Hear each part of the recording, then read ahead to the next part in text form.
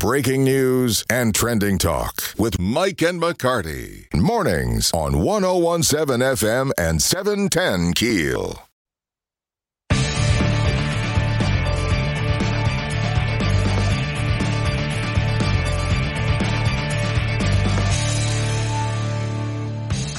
.1017 FM, 710 KEEL. Mike and McCarty in studio with Shreveport Police Chief Wayne Smith. Good morning, Chief. Good morning, ladies and gentlemen. You've had kind of a busy week. I have. Well, the last you've had couple several of weeks. Yes, Yes. Of course, we had an incident earlier this week, a tragic situation. Is there any more details you can share about the suspect? We know he ended up dead.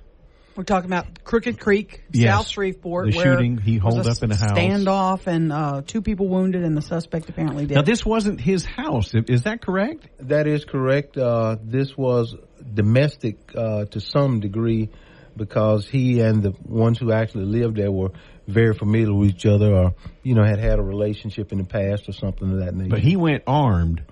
Very much so. This was a really horrific event that really, earth-shattering everything that went down. He went there with the intent to harm someone. It was quite obvious by the amount of ammunition that he had with him and the actions that he took when he got there. Of course, we had the advantage of watching some of the Ring camera videos and other things that told us what he'd done when he got to the residence. This was an unbelievable operation for public safety. It was a very strategic-led, very difficult situation to handle, to respond to. I can't thank all of our area partners in law enforcement enough for coming out, lending a hand. It was a combination of everyone's effort and modern technology that really helped us to neutralize the threat. You guys were able to use robots, drones inside the home? That is correct, and the assailants shot the drones down.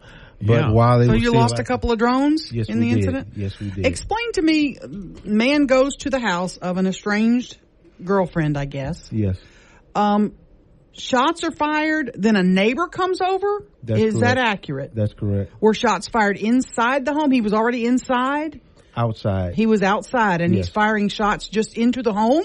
Into the home, yes. And a neighbor goes over? Yes. Take it from there. After shots were fired, the neighbor went over? I don't know at what point all of that took place, but a neighbor did engage him. 2 neighbors, as a matter of fact. One was one that he shot. Mm-hmm. And he is expected to recover.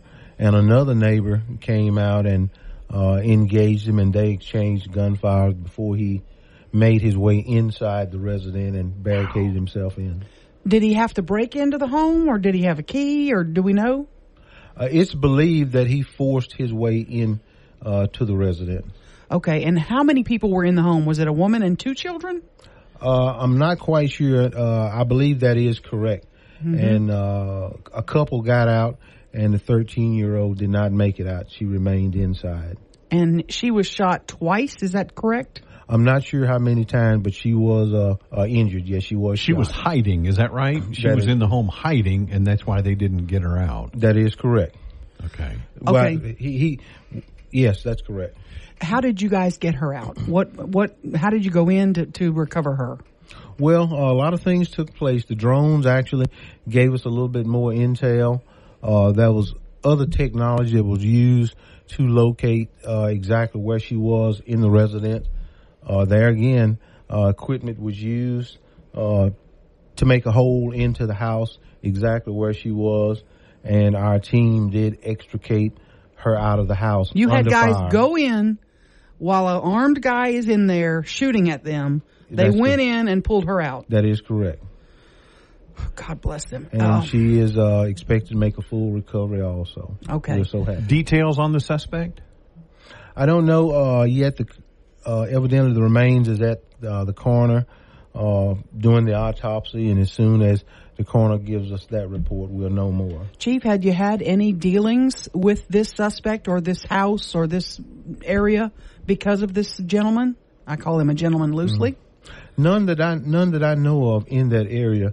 And there again, until the coroner makes that positive identification of the remains, we won't be able to tell exactly much about them yet. Do you have an idea, or just waiting on confirmation, or you no idea who the guy is? We're waiting on confirmation from the coroner's office. Yeah. Chief, I have a dear friend who's in that area who told me she saw police cars being towed away as if they had been shot. Or did you have police cars also damaged? I am not sure. There was a lot of houses and vehicles that was damaged around the area where that took place. I did see where they were hauling out one of Bossier's Bearcats. Yes, it did get shot several times. Wow. That armored vehicle. Windshield. Yes, it did get hit several times. Sure did. Wow. Absolutely. You took a little heat for why don't we have a Bearcat? Can you explain that? Why did we have to borrow Bossier's Bearcat? You got one on the way, is that right? I was just on the way. It was ordered in February of this year, and just recently we checked on the status of it, and it is in the build process. So within a few months, one should be delivered to us. A lot of that stuff has been back ordered because of the supply chain. You've had issues getting patrol cars, et cetera, right? Absolutely. You are so correct. As technology evolves, we got to evolve with technology to be able to, do our jobs effectively. I know the sheriff donated the Batmobile. Is that what y'all call the big SUV? I mean, not SUV, RV. It's an RV. Yes. Yeah. That was purchased at some point or another, I believe, by the Louisiana Highway Safety Commission to bring emphasis to distracted drivers and impaired drivers. So we're now taking possession of it and going to be using it for that purpose in our city. Can you stick with us? I want to talk when we get back about the negotiations with this man. I mean, Sure. how close y'all negotiated with him? Sure. Did you make any headway? Obviously not. We'll talk about that when we get back. Mike and McCarty in with Shreveport Police Chief Wayne Smith in studio. One.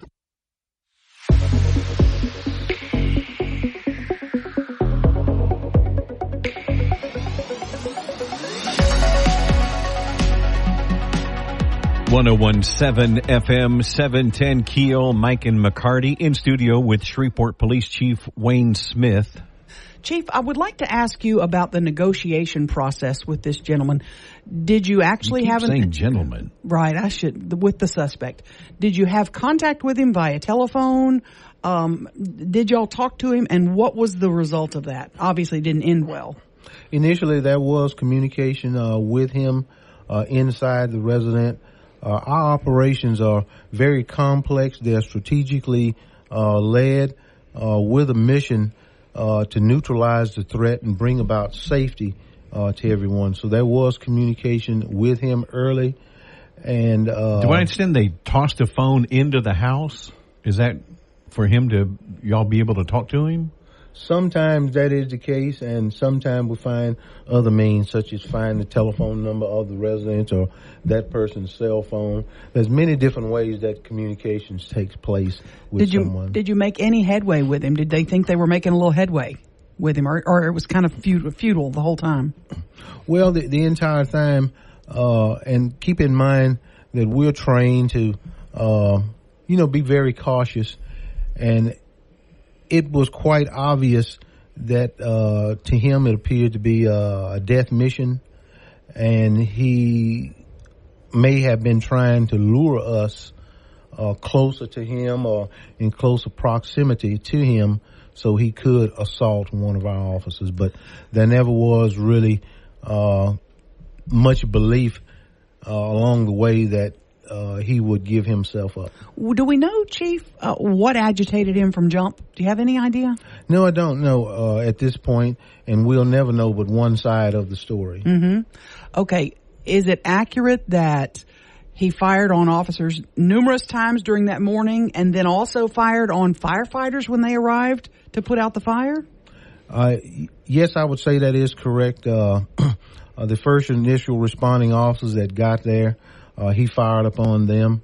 I was there for the entire event, And as the event unfolded, it was so frightening to hear bullets ricocheting from, structures around you coming from the suspect himself. So he fired upon all of us. High-powered rifle? What can you tell us about what he was armed with? Well, he had quite an arsenal of ammunition there with him. And I'm not sure, because the investigation is still underway, if there were more than one weapon used, but he had a very considerable amount of ammunition with him. Now, we know he died at the scene. Was it self-inflicted gunshot wound? Did he burn? What happened? And how did the fire start?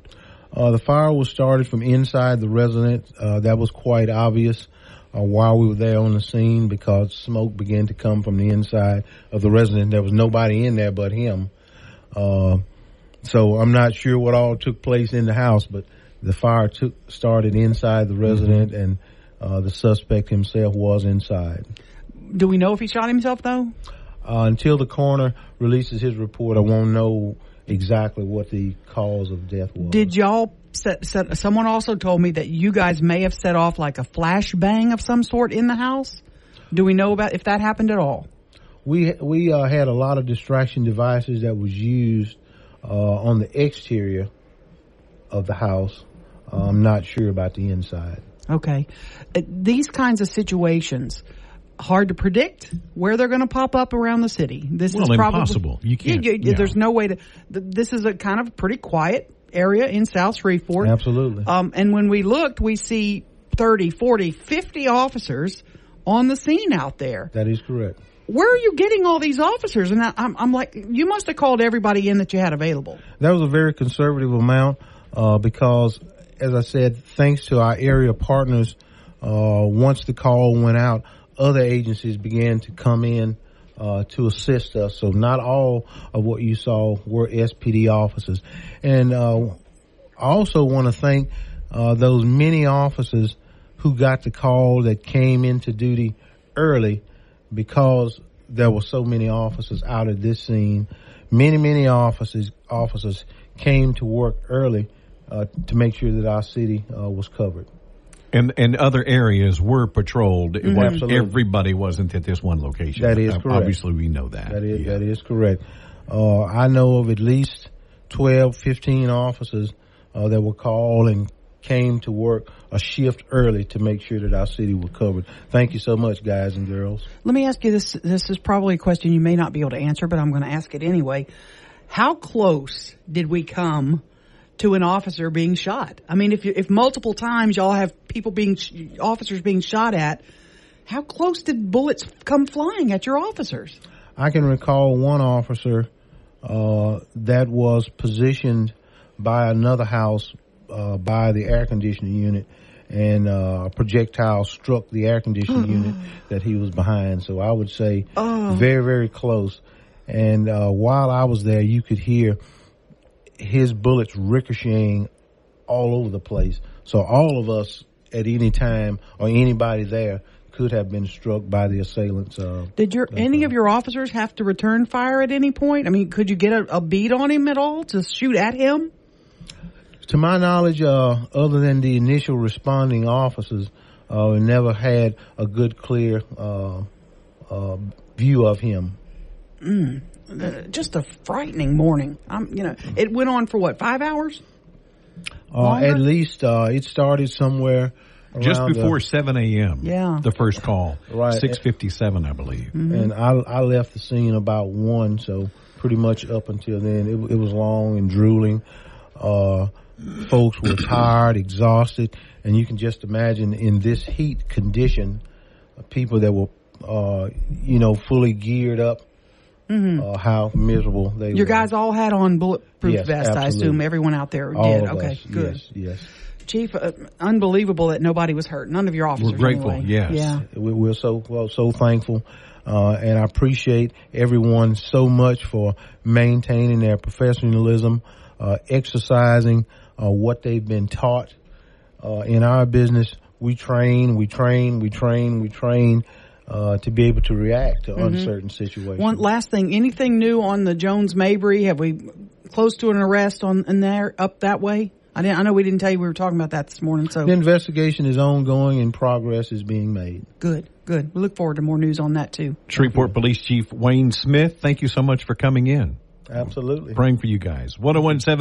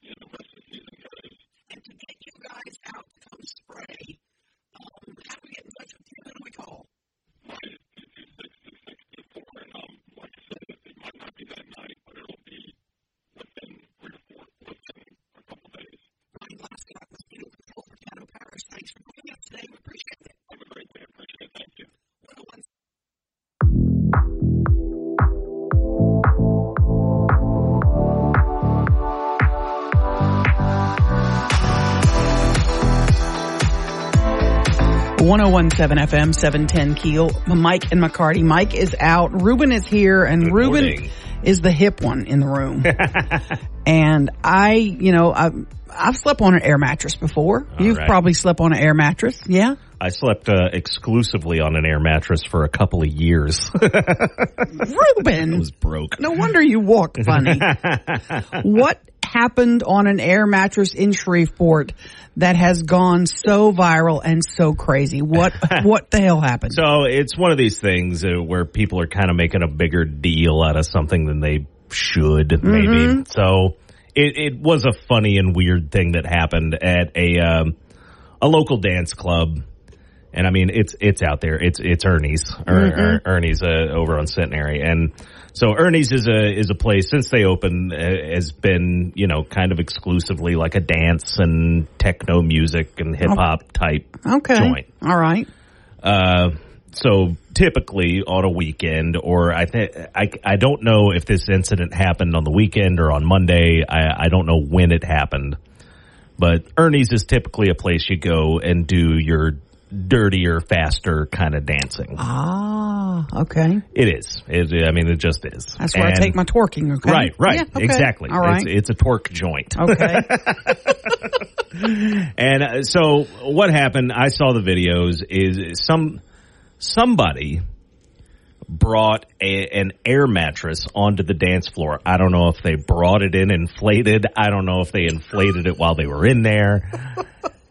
But people basically started doing some really kind of dirty, sexy dancing, partially involving a mannequin.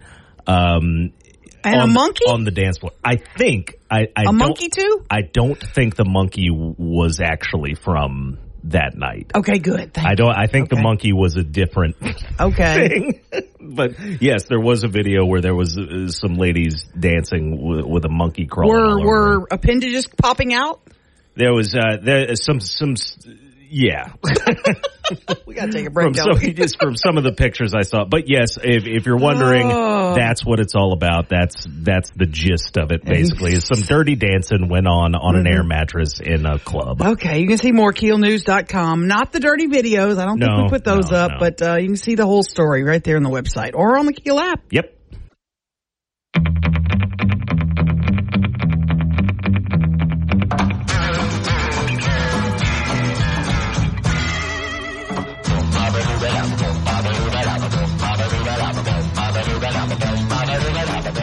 Mike and McCarty, I'm sitting here on my air mattress as we speak right now. It's comfy.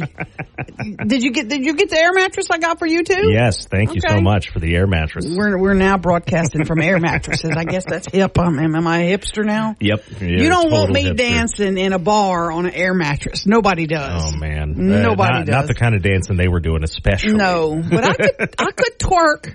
Can you? I could. You'd throw your back out. That would happen, and the seismograph would go off somewhere in Jefferson, Texas, or something like that. Oh God! We were sit down, Chica. We have like 2 minutes. Yeah. One of those microphones. We were talking about your article on the air mattress. The videos we can't put up, correct? No. Are they? I mean, do absolutely not. Do girls fall out? And stuff like that? Yes. You see the girls. We do. Okay. Listen, it is probably one of the most intense videos. I showed the videos to a couple of people. Yeah. And they can't watch the full video. Like they're like, all right, take this crap off my, they get so, but listen, I think it's hilarious the fact that an air mattress was able, somebody just walked into a bar and said, and the security guards go, all right, yep. Cool. Like, I get it. I still miss the days of like when you'd go to a party, right? And they'd have jump houses. I get it. Like as an adult, we don't have that anymore. Have some fun stuff to do, like, yes. I want to jump too. I like foam parties. I love all that stuff. I mean, but how many air mattresses do you need to bring in, to make it a jump house? And was it brought in or did the bar put it out there? No, it was brought in. It was somebody brought it in. Absolutely. I think what's hilarious though is, did you guys see the Landers commercial yet? Or the Landers ad? I saw that. Okay, so people are on there and going, Landers, do you guys know how many air mattresses I could fit? And they go, oh, it depends on the brand. Yep. The Magellan, you could do 3. If 3 air mattresses. Yeah, exactly. Yep. So, but my whole deal is, I feel bad for the I really do feel bad for the folks that own Ernie's, because know that it was bad security all around that let it happen. I could see it happening, but to the level it went to was just really, really bad. Well, tell Ernie's, if y'all know them, for a small fee, I'll come out and dance on an air mattress. Oh no, ma'am. Ma'am. They want to clear the club, don't they? So they want to bring people into the club. Listen, like, I would join you, right? Oh, and then, God. Listen, no, I'm kidding. There's no air mattress that can hold all this. Like, I wouldn't even offend myself with that. It'd be flat. It would be. It would lose a lot of air fast. Can you imagine? Well, I'm glad y'all are doing crazy things. This is not my generation doing this. We did our own thing. I do have a question though. Go. I am going out this weekend. Mm-hmm. Y'all have an air mattress I could borrow? Yeah, I do actually. Yeah. Like, what kind of brand? I don't even hold know. all this. I slept on it from 19 to 21. So, oh my goodness. The answer is no. So that thing's durable. Oh yeah. That thing's. I'm just saying. I'm trying to find a man. Think of the stuff that's on it. Might be like, you know, when they describe me, they're like, you know, and she shows up with her own air mattress. Like, who doesn't want that? Thank you, Chica. Have fun. 101.7 FM.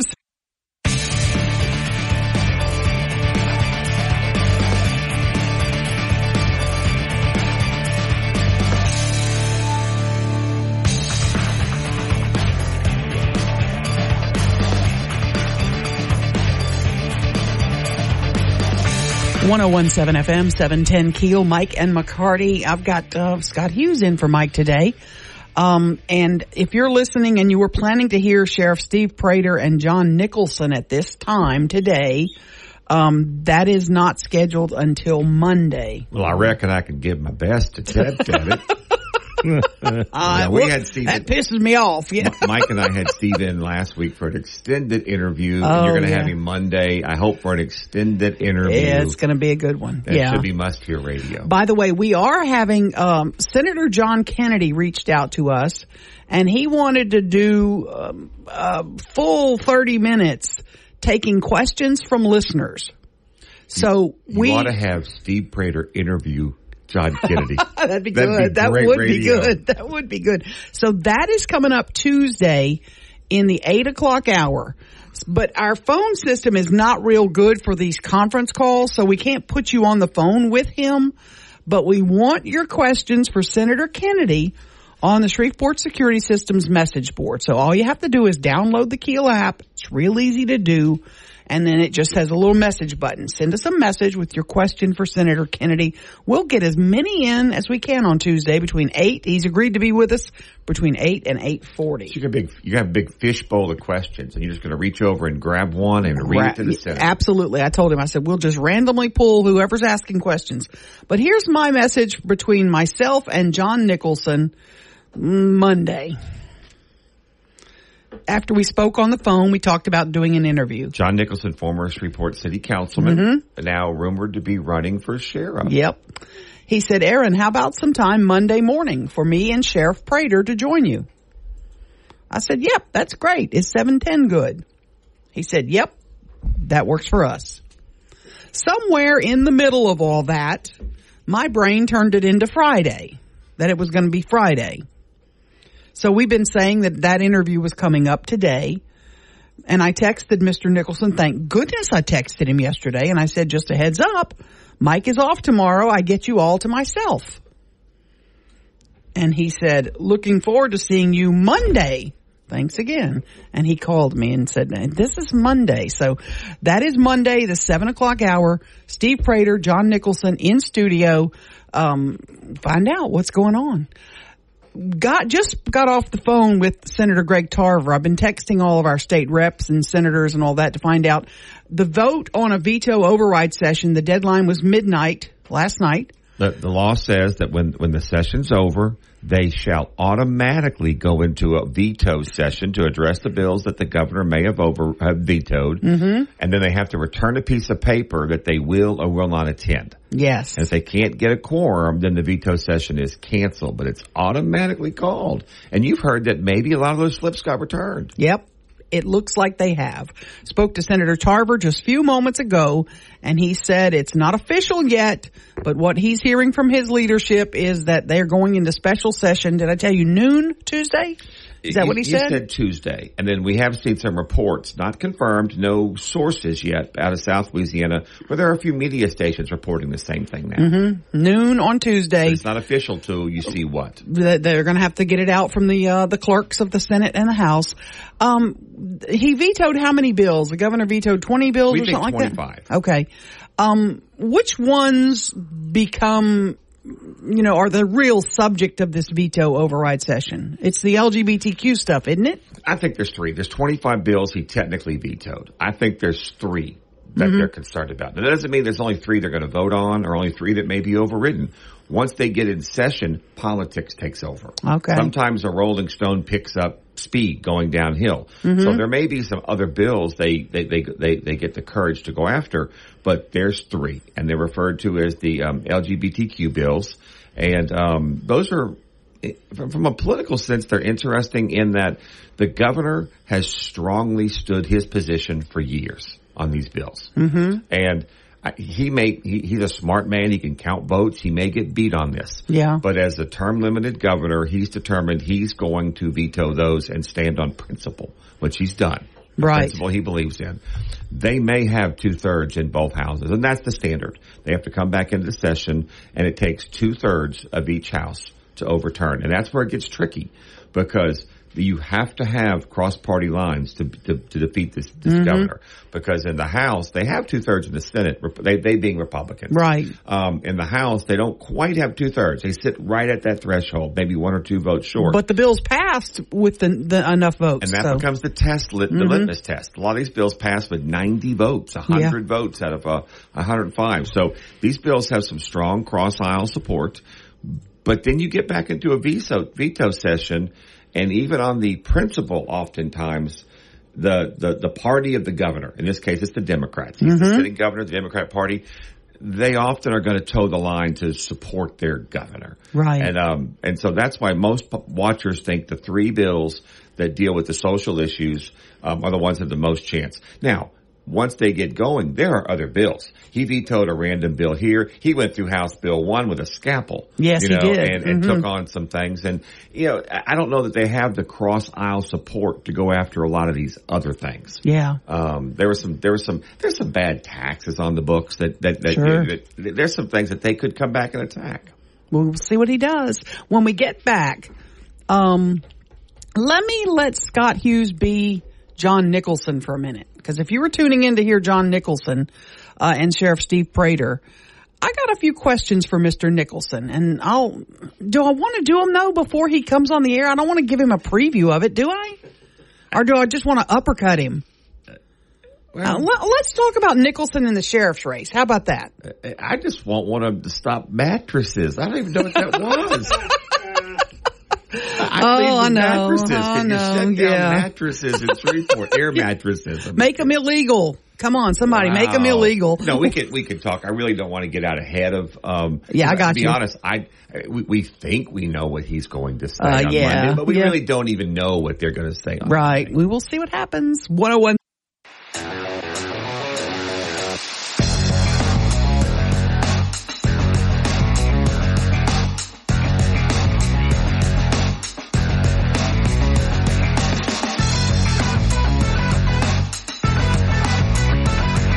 .1017 FM, 710 KEEL. Mike and McCarty. Mike is out. My friend Scott Hughes is here. Here to celebrate Bastille Day. Oh, is it Bastille Day? July 14th, Bastille Day. Happy Bastille Day. What the hell am I doing at work? Yeah, did you bring cake? Let them eat cake.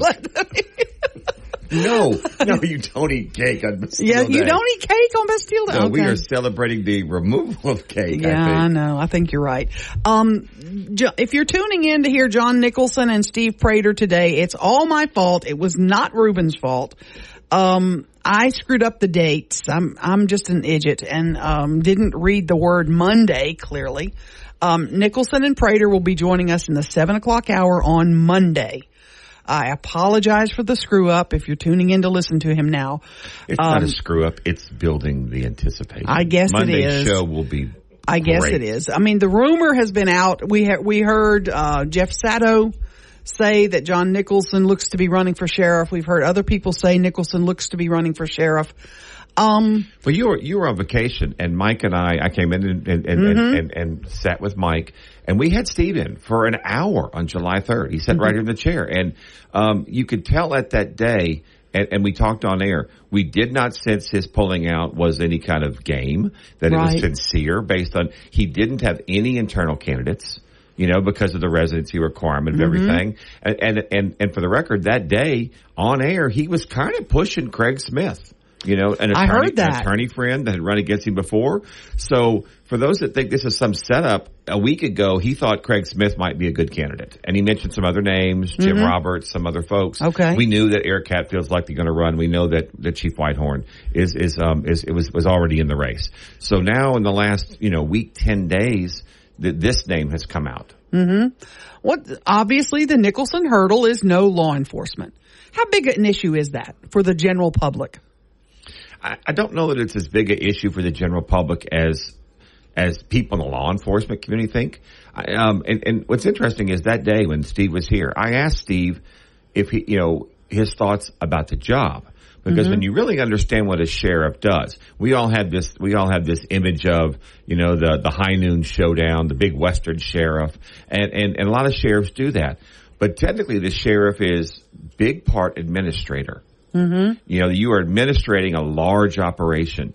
You run a jail. You are the tax collector.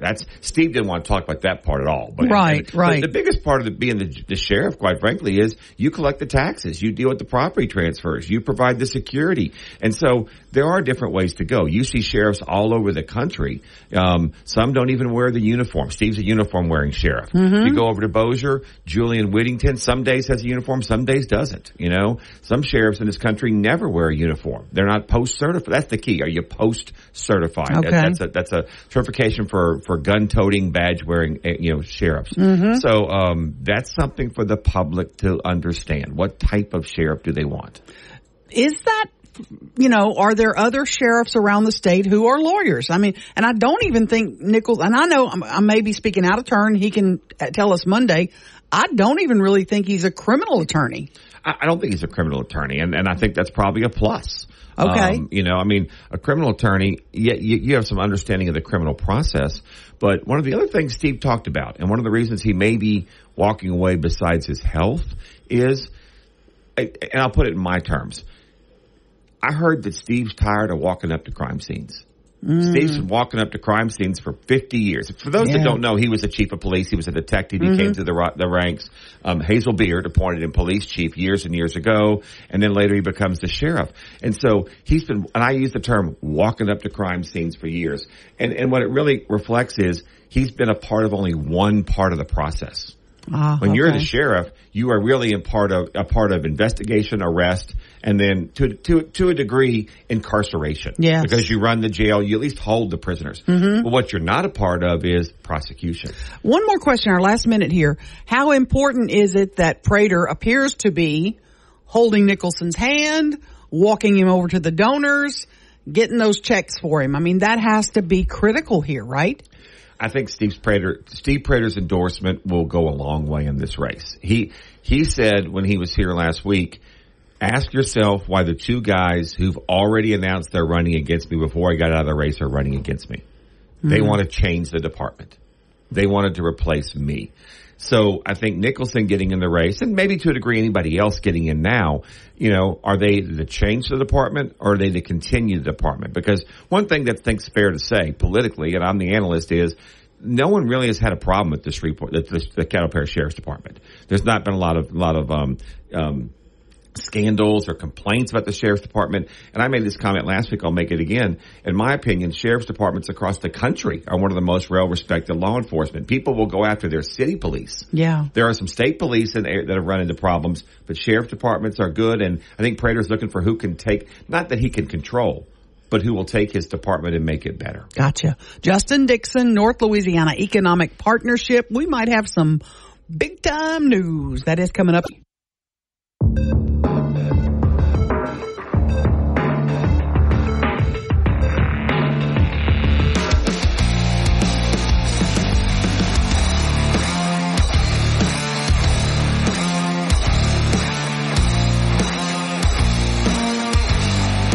1017 FM, 710 KEEL. Mike and McCarty. Mike off. Scott Hughes is in for Mike. Thanks for being here. Glad to be here. Friday. Mm-hmm. Did we warm up the seat yet for Justin Dixon? Oh, I think that seat is red hot. And I think he's ready to tell us what he can tell us. He is president and CEO of the North Louisiana Economic Partnership. The governor's coming to town today. You'll be there. You have bells on. I heard them twinkling.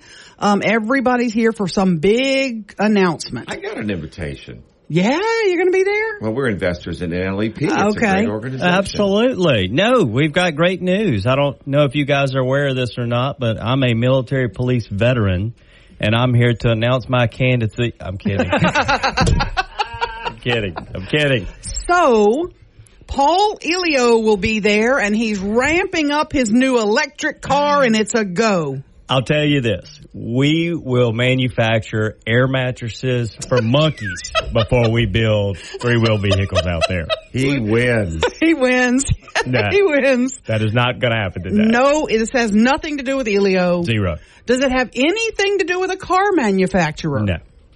Does it have anything to... Here we go. He can't tell me a lot yet. He's not going to answer those questions. You know that. Let me start with what it does. But what I think it is important that it does not have anything to do with Elio. This is correct. Good News Friday. And it's not automotive. Correct. Okay. Let's start with this. From what it is, which you're probably not going to tell us a lot before this afternoon, how many jobs? What's the impact? Let's start with that. So you've seen it's been released. We released our invite today, and we're looking at about 600 jobs. Substantial pay. I don't want to get out in front of the announcement too much, but you can find all this. Substantial pay, substantial company. This is a real company. We've heard of this company before. Manufacturing companies. Have I probably heard of this company Probably before? so. Yeah, I've heard 600 jobs north of $50,000-$60,000 annual plus benefits. Would that be fair to say that's in the ballpark? That would be fair to say that's all over every news organization this morning. So Justin Dixon, North Louisiana Economic Partnership, President, CEO. People don't remember when GM opened in 1981. They opened with 1,200 jobs. It wasn't the thousands of jobs that people want to talk about. And when they closed in 2012, it was 800 jobs. So if you're talking 600 jobs, you're talking about half the impact from GM. Now, ultimately, GM created a lot of other companies. This could do the same. Correct. We, it's kind of like the announcement that we did a couple of months back with Prolec GE growing. They wouldn't be growing here if they weren't successful. When we get these companies here, and it's hard to get them here, when we do, we have to make sure they're successful.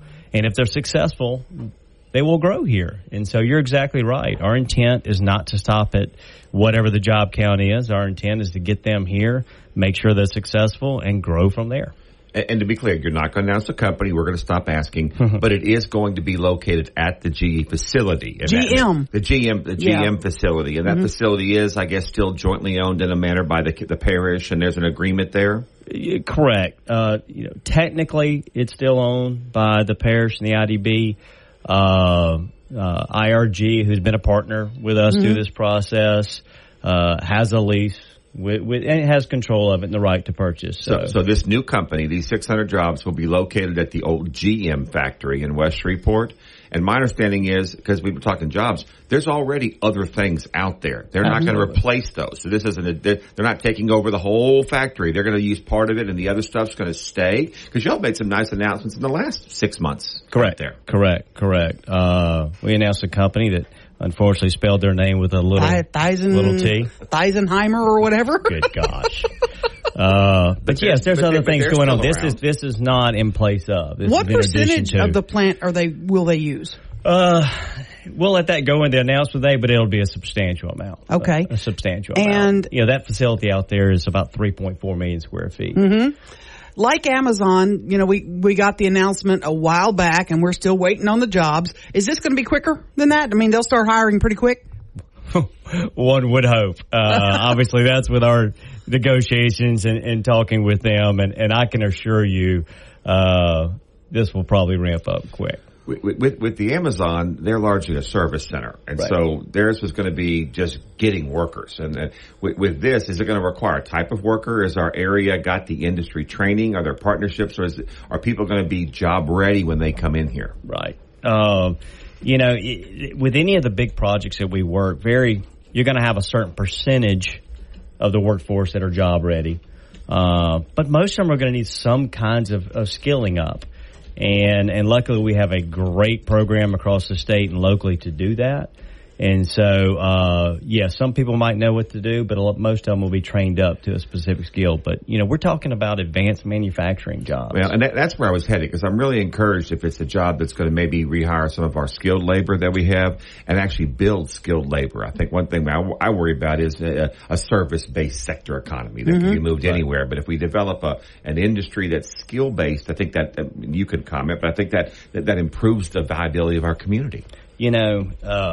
There's a gentleman that was the plant manager for Frymaster, Mark Lanier, and he was great. And we would put him in front of companies when we were trying to recruit him because he was a manufacturer, and we'd like to recruit manufacturing. They're better paying jobs. And one of the companies asked him point blank, "Are you going to be mad if I bring in 500 jobs here in your backyard?" Did not bat an eye. He said, "Absolutely not." He said, the best days we had as plant managers when we had a car manufacturer, when we had Western Bell, when we had a Prolec going real tight. He goes, we didn't have to worry about finding people. They found us. And that's what we want to grow this back to, is a advanced manufacturing community with well-paying jobs. If you have to point to three things why they picked Shreveport Bossier, I mean, what were the big questions they had of you, and what were the big items that drew them here? Right. Well, if I don't say my team, they're going to shoot me because we were on the phone all Friday night, all Saturday, all Sunday, and last night till 9 o'clock working to put this thing to bed. But it's a collaborative effort. I pointing to three things, that's going to be tough. But, without the help of our elected officials, without the help of IRG, without the help of NLEP, without the help of LED, we can't do these things. But back to your specific question, we are in a geographically perfect location to manufacture and distribute products. I saw an article the other day that said 3 cities within 6 hours of here, I'm not going to give them any airtime, are going to be the new 3 biggest cities in the country by 2070. Two are in the top 5. Yeah. But the 3, think about that. And they're all going to be within 6 hours of here. We are poised. We are in a great spot to make things. We have a great workforce. You can talk to Prolec. You can talk to Bentler Steel's having a great year. You can talk to Frymaster. And they'll all tell you they're very successful and they're having great runs because of their workforce. What other cities were in the running? Can't tell you that. But there were others. We're always competing against other areas. We don't talk about losers. Absolutely. This is Winning Friday. Absolutely. But what was the cherry on top of our deal? If you could say this did it for us. This was the final. Do they love Tom Arsenault? Yeah. Do they love you? I'm sure they do. Or at least on one of those. It's a 3-legged stool every time you do these projects. Great incentives don't make a bad project great. It won't do that. Incentives make a good project great. The actual facility, you hear me talk about site development all the time. We had a site, and we were able to show that site and work with the owners of that site, IRG. And then it was tenacity. It was staying on it. And when it would get off the rails, you'd get it back on the rails. And that happened several times. What's the typical employee for this company? Who somebody that's listening that's like, I might be interested. What do I need to bring to the table? Somebody that's interested in taking home about $3,700 a month after taxes. If you're interested, reach out. All the connectivity will be there going online. They'll be working with FAFSTART. Because I did the numbers. That's what we're talking about. So if you've got a family of, $3,700, that's a house note. That's paying the bills. If 2 people in that same house are working there, you're close to $8,000. These are livable salaries. When do these jobs start? What's your hope? We're going to let the company talk about that. Okay. My hope is ASAP, as always. But we'll let the company talk about that later on today. But does this company have 10 plus operations across the country, or a couple, or give me an idea of how big. Is it bigger than a bread box? Yeah. Smaller than a bread truck? Yeah. Something like that. This is not his first rodeo. I know, and he's not bad at this. He's not bad. Do they have other operations in the South? Oh, I'm sure. Listen, this is a mega company. Okay. That's why we're so excited about it. Mm-hmm. This is not a startup by any means. This is a company that's been successful over the years, and we plan on them being successful here in Shreveport, Caddo. What's going to have to be done at the GM plant to make them happy? Anytime you're dealing with a facility, you're going to have tenant improvements. And so we're working with them to figure out exactly what that would be. We will be working with them. And you'll have some construction going on out there, and we'll get it however they need it. That's what our plan is. And who will be taking care of all of that? Is that part parish? Is that part, what's this part state? So, a lot of times you'll have the developer will run point on that. Okay. The developer as well as the company. The company will peel off parts that they'll do themselves. The developer will provide a tenant-ready facility. And so it'll be a lot of different people working on that. Justin Dixon, North Louisiana Economic Partnership. New company coming to town. I've heard they make mattresses, air mattresses. Is that it? That's not it? For monkeys. Justin, look forward to the announcement. Thanks so much for coming in. This is an exciting day. This is a great day for Caddo Shreveport, and we are going to celebrate. Absolutely. Sure. Congratulations, and thanks for all your hard work. Thank you. Appreciate the support. You bet. Thank you. 1017.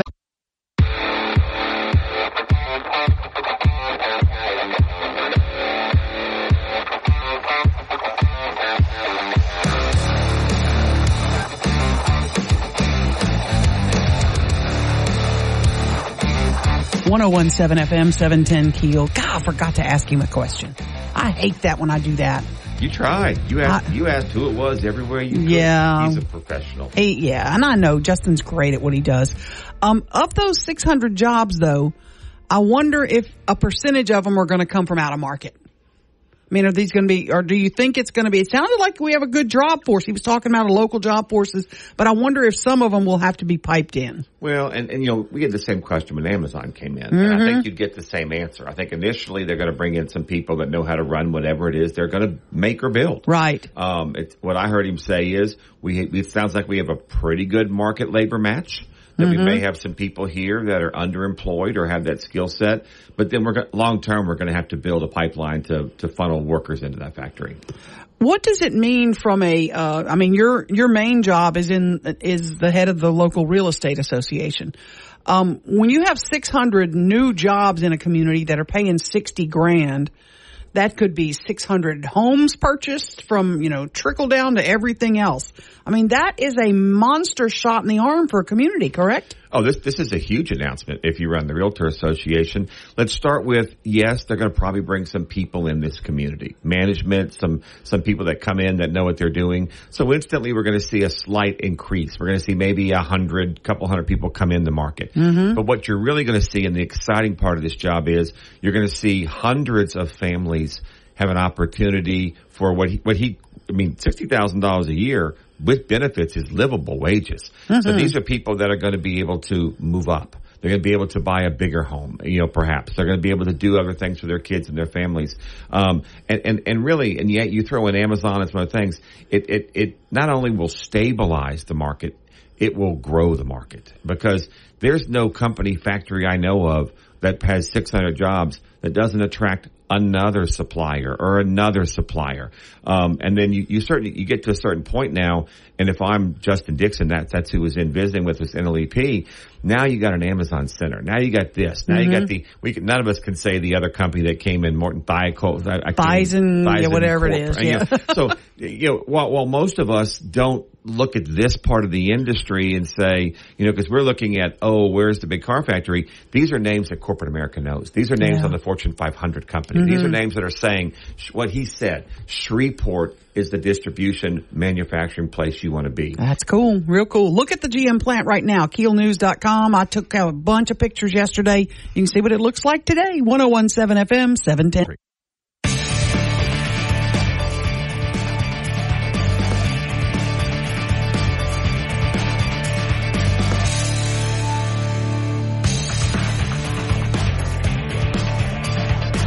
1017 FM, 710 KEEL, Mike and McCarty. Mike has today off. Let me introduce you to Blake Miguez, state representative, you're the head honcho for the Republican caucus. Is that right?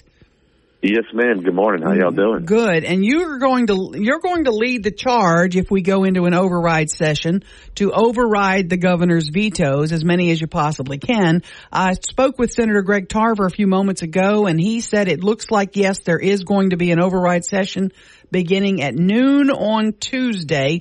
What do you know yet? Deadline was midnight for the votes to be in. Have they been counted? What's the status? So the process is all the members had until midnight to turn in a ballot to say if they did not want to go into an override session. As you know, the Constitution says that 40 days after adjournment of the regular session ending, if the governor vetoes any bills, there's automatically a veto override session unless the majority of one chamber says they don't want to go back in. So members had until midnight last night to actually sign a piece of paper and say they don't want to go into a veto override session. So those ballots are collected by the president and the Senate, who have already kind of peeked into the envelopes and did an informal count and said that we'll be coming back in for an override on Tuesday. But right now the clerks are going to actually officially count everything and probably put an official notice out within the hour. So everything looks like we're going to be going back for an override session next week. And the main topic there is the bills that deal with protecting our children. One bill is very important, HB 648 by Representative Furman. And that bill basically restricts a physician from doing a sex change or gender mutilation on a minor, a child.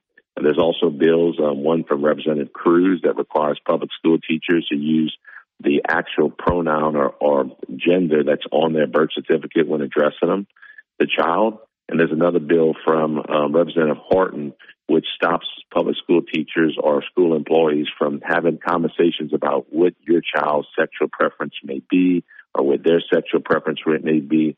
We want those teachers to focus on education and not indoctrination. So you think the pretty much the bills that y'all would override most likely will be the bills that dealt with the LGBTQ issues, correct? Those are receiving the most attention, being the fact that it deals with Louisiana's greatest asset, our children. And it's really got folks back home and upset. I mean, these are bills that a lot of people in my district just believe that this should already be law. And they're asking me, what is the governor thinking vetoing this type of legislation? And I tend to agree with them. They just don't understand why we got to go back and argue with the governor over something that should be so simple, protecting our children. Now, keep in mind, there's a number of other bills that are important as well that are not getting that type of attention. Remember, there's 25 bills that were vetoed.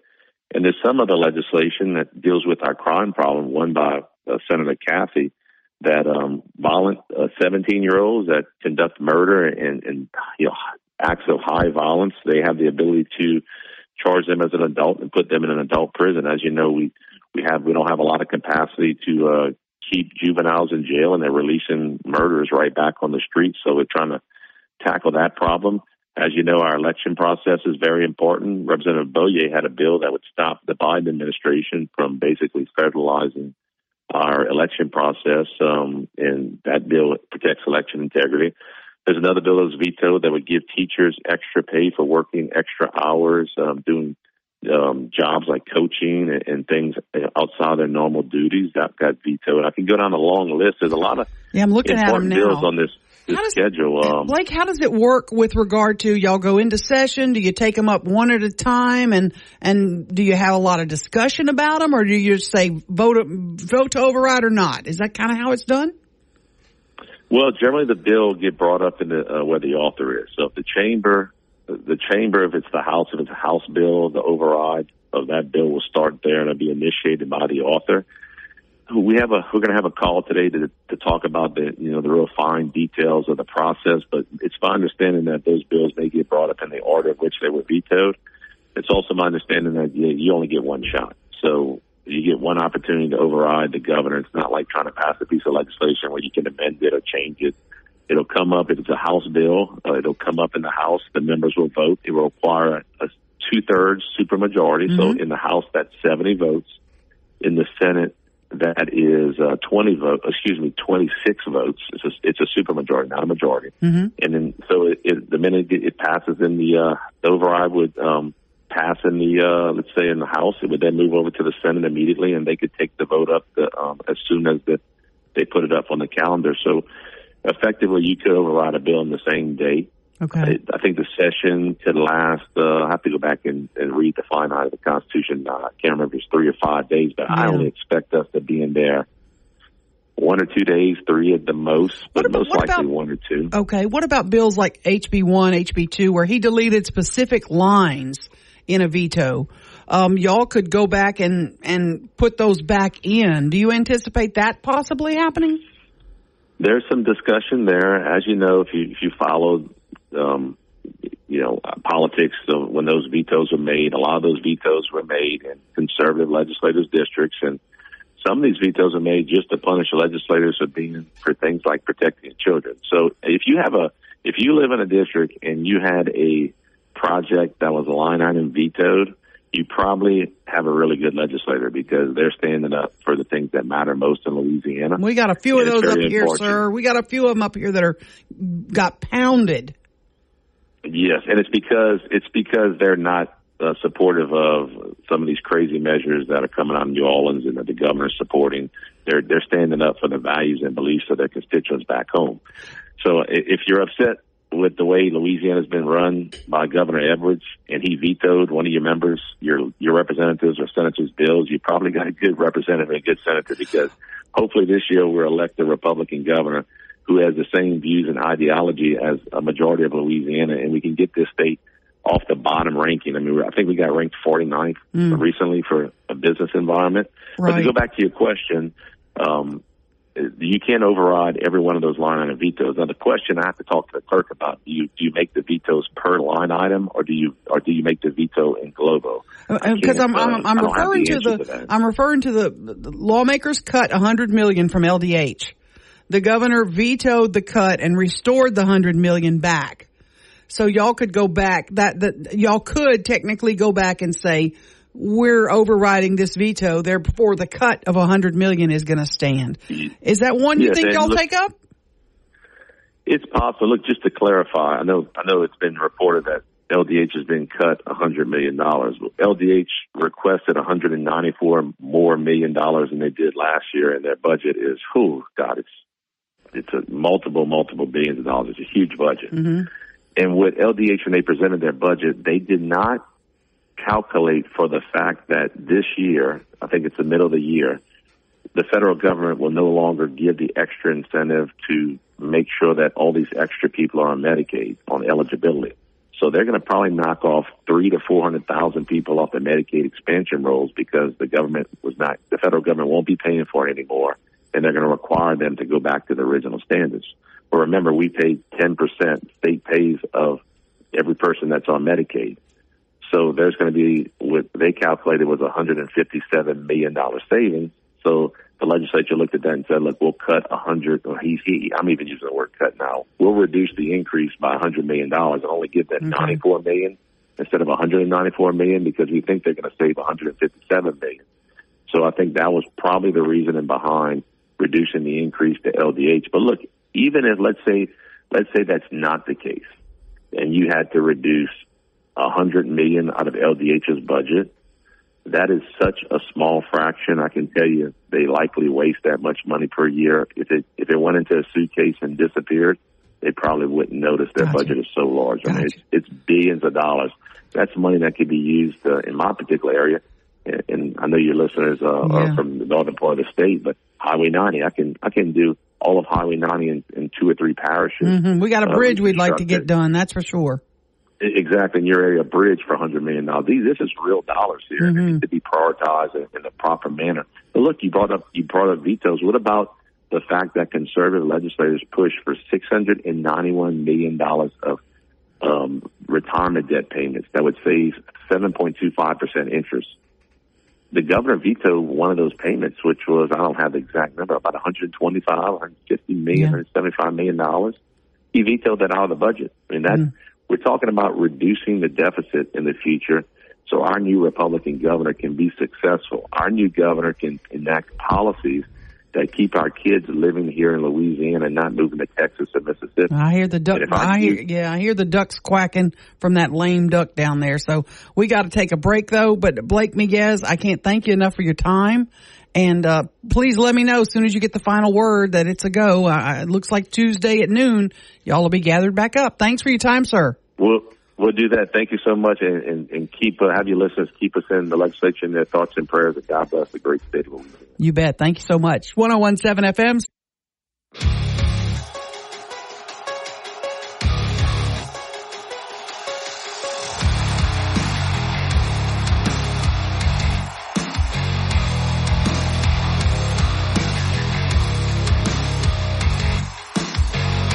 You guys are mean. Got these little inside jokes. I don't know what you're talking about. 101.7 FM, 710 Keel. Scott Hughes in for Mike today. And did you buy me something on Amazon Prime Day? On Amazon Prime Day, I bought you a monkey and an air mattress. Oh, Lord. I had it delivered to a club. I heard you went there on Monday nights. No, it's not me. It wasn't me. The video's blurry.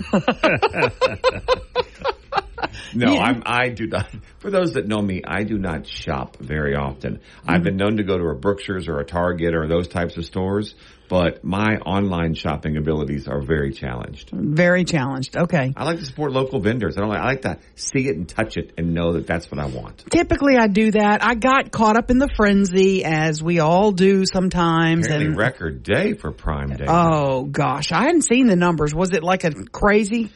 I hadn't seen the numbers. I just heard them talking about that it was a record day for Prime Day, and I guess now the brown boxes are going to start growing when the rain comes the next couple of days on porches.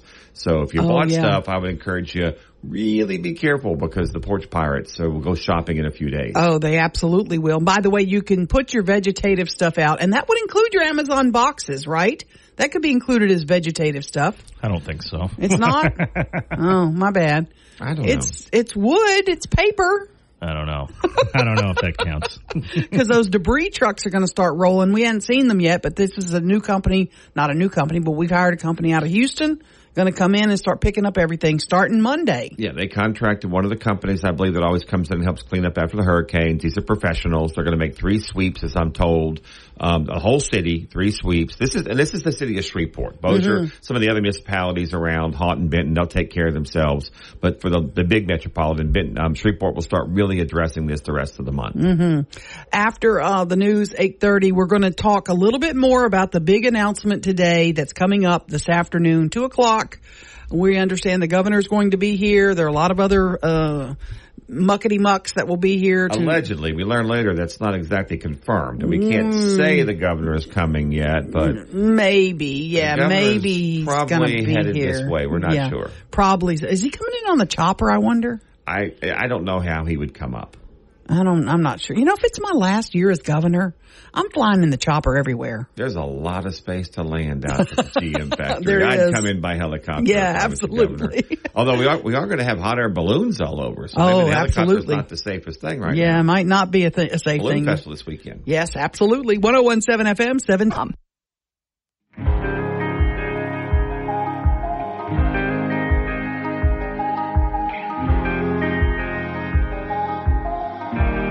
.101.7 FM, 710 Keel. Mike and McCarty. Mike out. Scott Hughes is in. Both of you, Ruben, Scott. I was talking to a friend the other day, and I made just a random comment, and she said, "Oh my God, where's your Southern card? Because I need to cut it up. You can no longer be from the South." And what I said was, and so I'm wondering if you guys can keep your Southern card. What I said was, I was talking about I needed to get some chicken breast or whatever for my salads. And she said, well, why don't you just get a whole chicken and bake the chicken and then you can... I said, I've never baked... I'm saying it again out loud. I've never baked a whole chicken. Oh, wow. Never.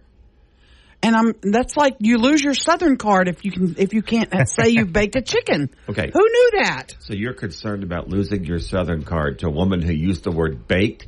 Where I'm from, that is not even a cooking tool. It is deep fried. Deep fried. So my answer is no, I've never baked a whole chicken, but we've fried some of the things. Yeah, I've fried chicken, obviously, but this is even more embarrassing. I've never bought a whole chicken. Wow. I've done a turkey. You don't buy them. You go out in the backyard, you catch them, you snap Oh, the neck, no. you cut it off, you throw it in the I'm deep not fryer, snapping and you have no good neck. So my Southern card is gone. I got to bake a chicken to get it back, I guess. You know, it's also pretty easy to fit a whole chicken in a crock pot and let it sit for a while, and then that way it's super easy to debone after that. Oh, you that does sound good. Of forks and you're good. Okay. For chicken salad. You know what's easier than that? You want. What? Southern classic. That's true. That's very true. Yeah. Get in the line. Yeah. Absolutely. When we get back, Scott's going to tell us who's coming to GM, how many jobs, what kind of widgets they make. He knows everything, right? I may go over 3. That is next. 101.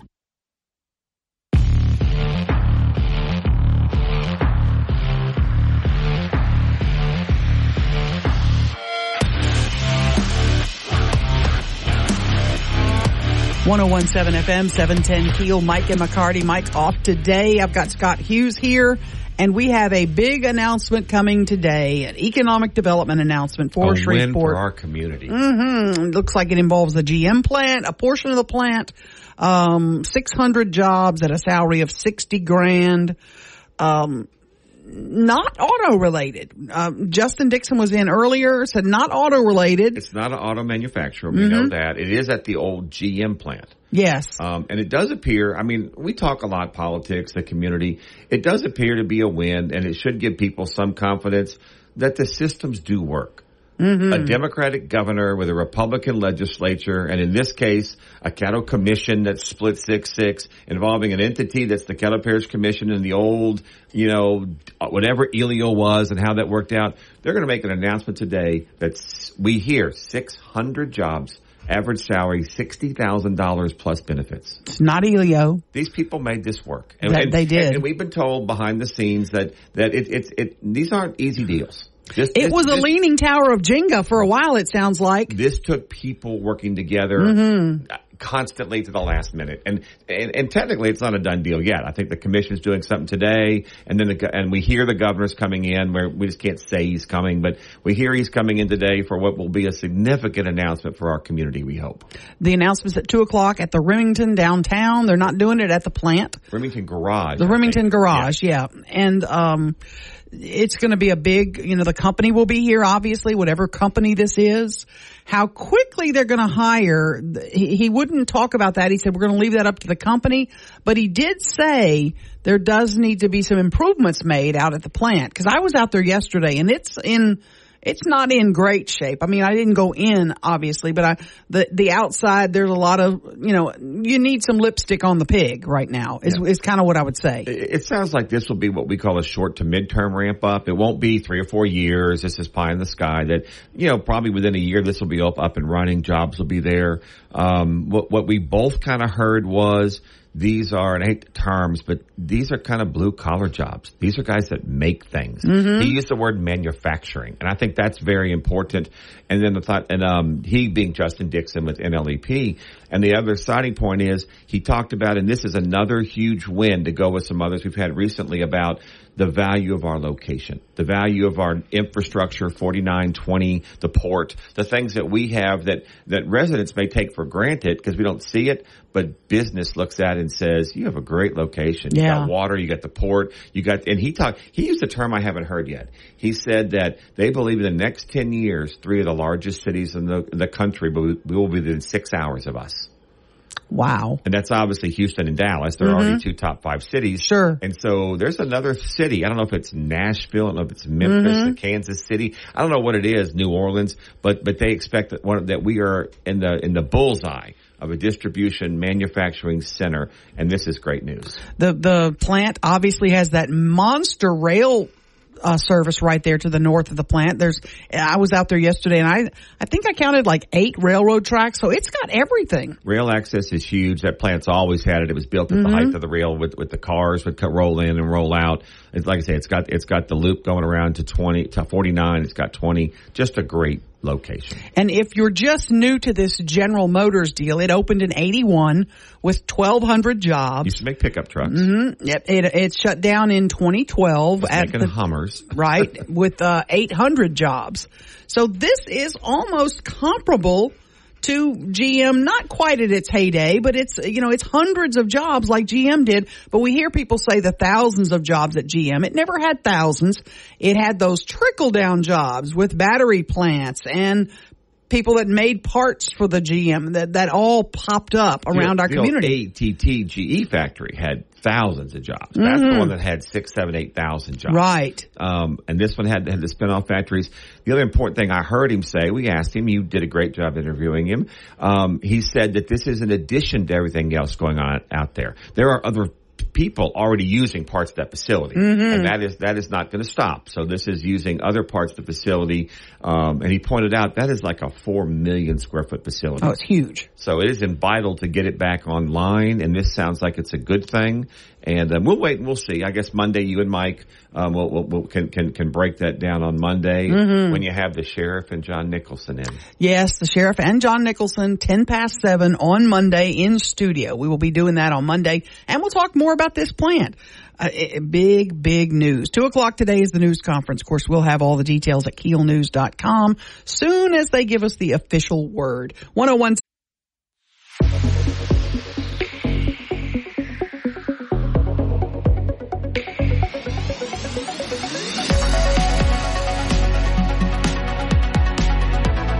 .101.7 FM, 710 KEEL, Mike and McCarty.